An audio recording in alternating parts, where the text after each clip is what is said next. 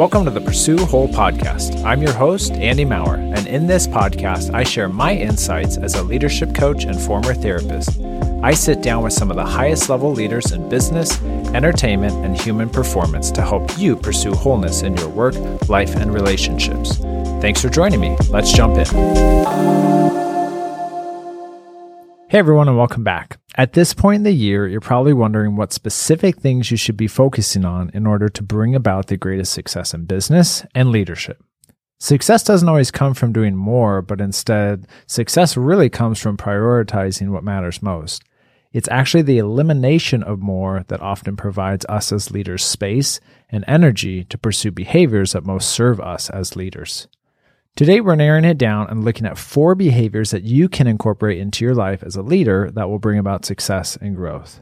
These 4 behaviors come from the CEO Genome Project, which was a 10-year study done to assess and identify the top behaviors of some of the world's most successful CEOs. Over this 10-year period, researchers scanned through about 17,000 assessments of C-suite executives, including 2,000 CEOs, to analyze various aspects such as their career history, business results, and behavioral patterns. If success is about elimination of what matters least in life, then we need to focus on the few behaviors that bring about the greatest return on our investment. So let's dig in. Here are the 4 key behaviors that were directly correlated to success as a CEO.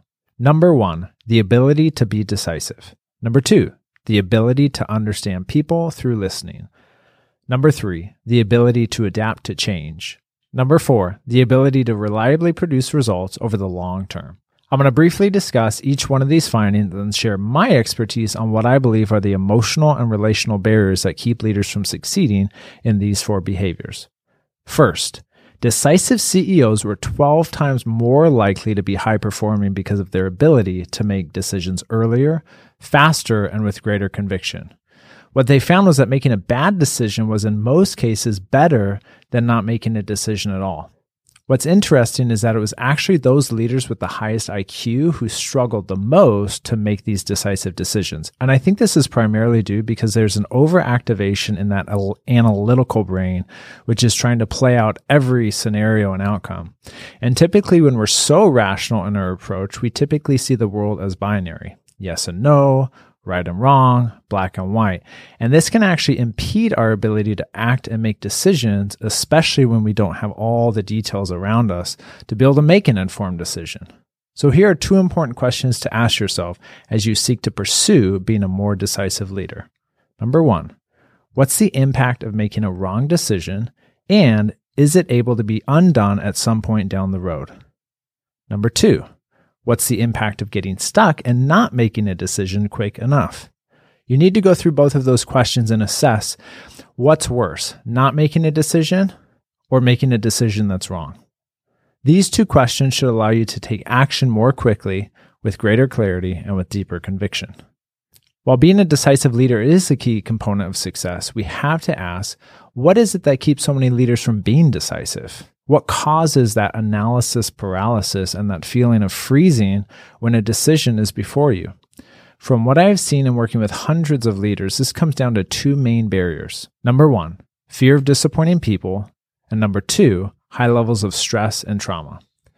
The first reason leaders struggle to be decisive is because they fear disappointing others. If you're trying to make everyone happy as a leader, you're going to be miserable in the short term and completely lost about who you are and the vision of the organization in the long term.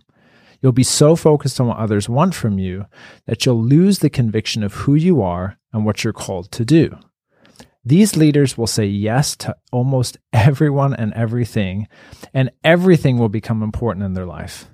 They can easily list off what they do, but they struggle to list off what they do not do. And they lose touch with who they truly are because they're unable to define who they are not. If you fear letting people down, you will ultimately struggle to feel empowered to make decisions with courage, clarity, and conviction.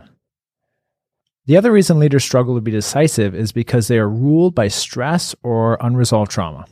Stress and trauma disrupt that prefrontal cortex portion of the brain, which is responsible for assessing, analyzing and making logical decisions. If we have unresolved trauma in our body or brain, or simply don't know how to offload stress properly, we're not going to be able to access our decision-making part of the brain. And instead, leaders are typically going to be stuck down in that survival or emotional brain, which is more than likely driven by fear and this desire to want to please the people around us. If you cannot face your fear of disappointing people or are simply flooded with stress, you will not be able to make decisions decisively.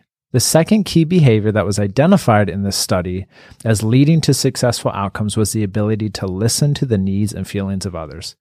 This ability to gather information was essential to creating products and services that meet the unique needs of key stakeholders. If you can't sit down and listen or know and understand someone who's sitting across from you or a customer, you're not going to be able to meet them in their emotions or what they deeply crave as people. Emotional intelligence is a key contributor to recognizing and understanding the emotions of others. It was this skill that allowed these leaders to gather buy-in from their team and key stakeholders because they knew what those people needed and wanted. While this ability to attune to the needs of others can be learned, there are really two key things that keep leaders from being able to tap into this superpower. The first is lack of self-empathy, and the second is distracted by the allure of more.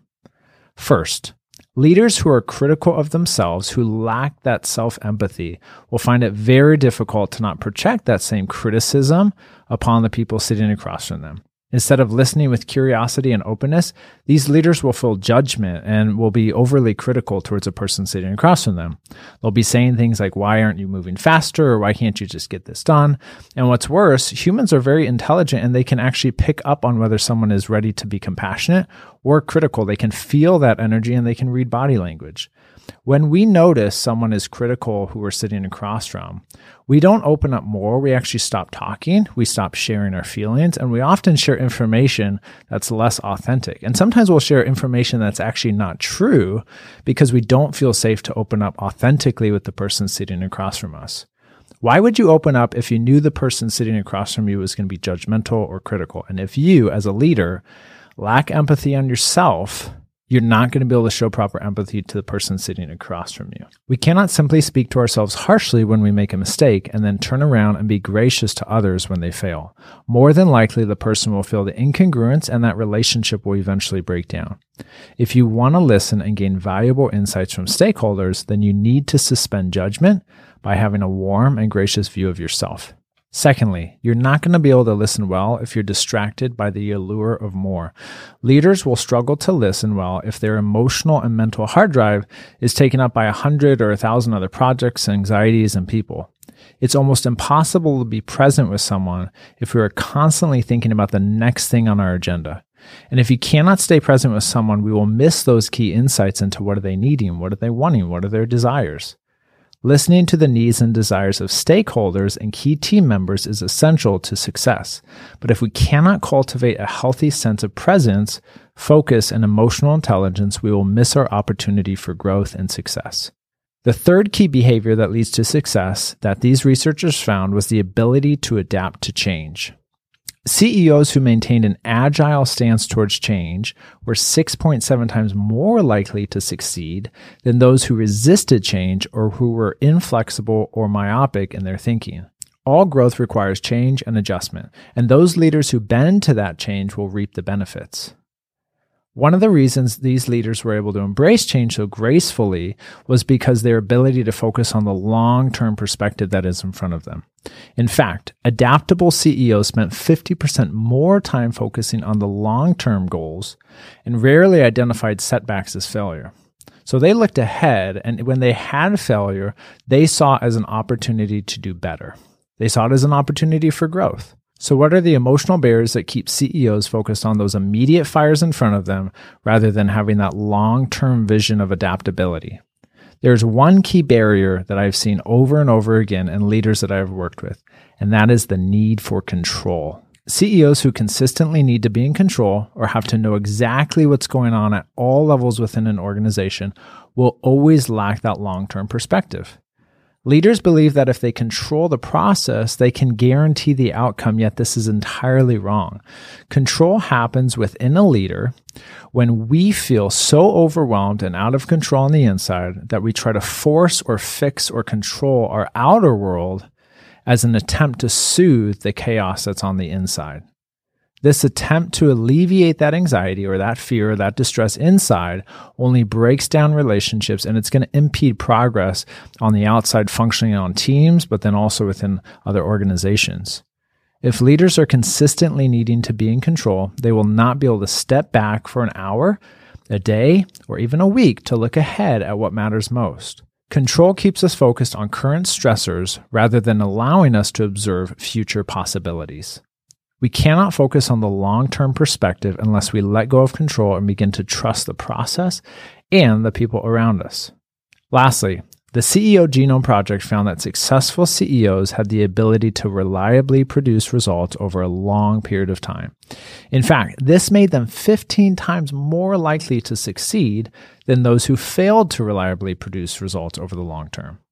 Now, everyone can produce results for a day or a week or a month or even a year, but it was the steady hand of these CEOs that garnished trust from their boards and executive team members.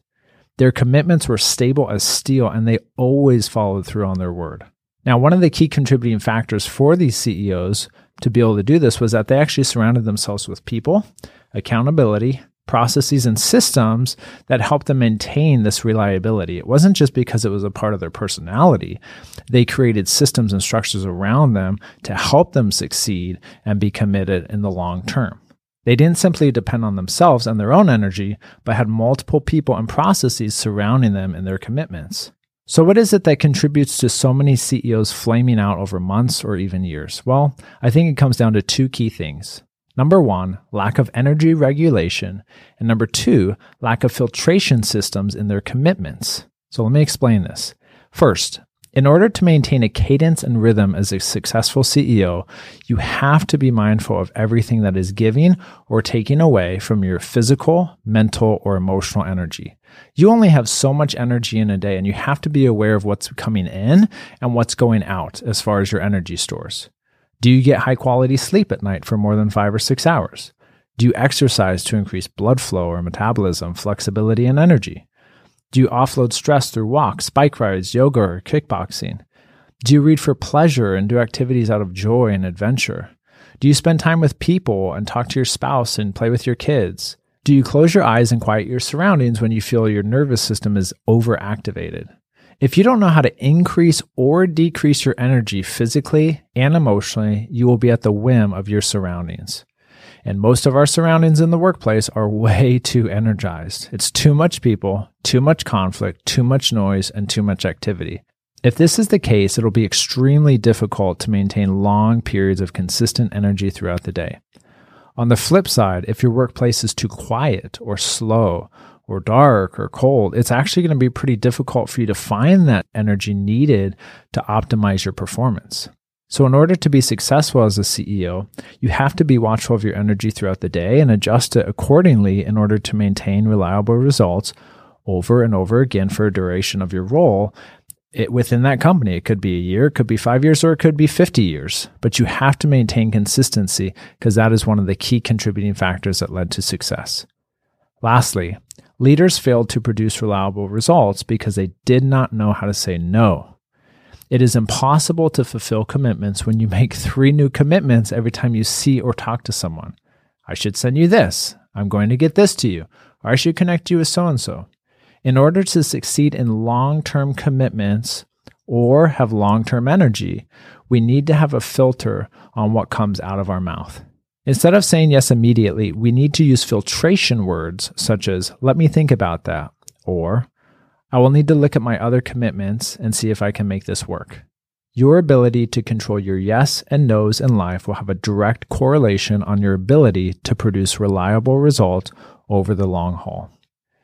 In conclusion, if you're struggling to know what to focus on as a CEO, you can rest assured that practicing these 4 behaviors will skyrocket your success. So remember, a highly successful CEO is regimented in their ability to be decisive, listen well, adapt to change, and produce reliable results.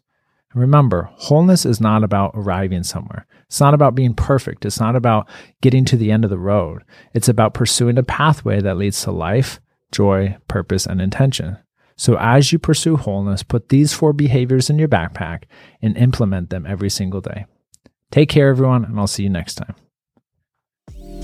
Thanks so much for listening. For more resources, links, and show notes, visit pursuewhole.com and click podcast. Before we go, it would be extremely helpful if you would please leave a review on iTunes or wherever you find this podcast. This helps me understand my audience better and serve more leaders such as yourself. That's it for me this week. Feel free to connect with me on LinkedIn or other social platforms, and I'll be back next week with another episode of the Pursue Whole podcast.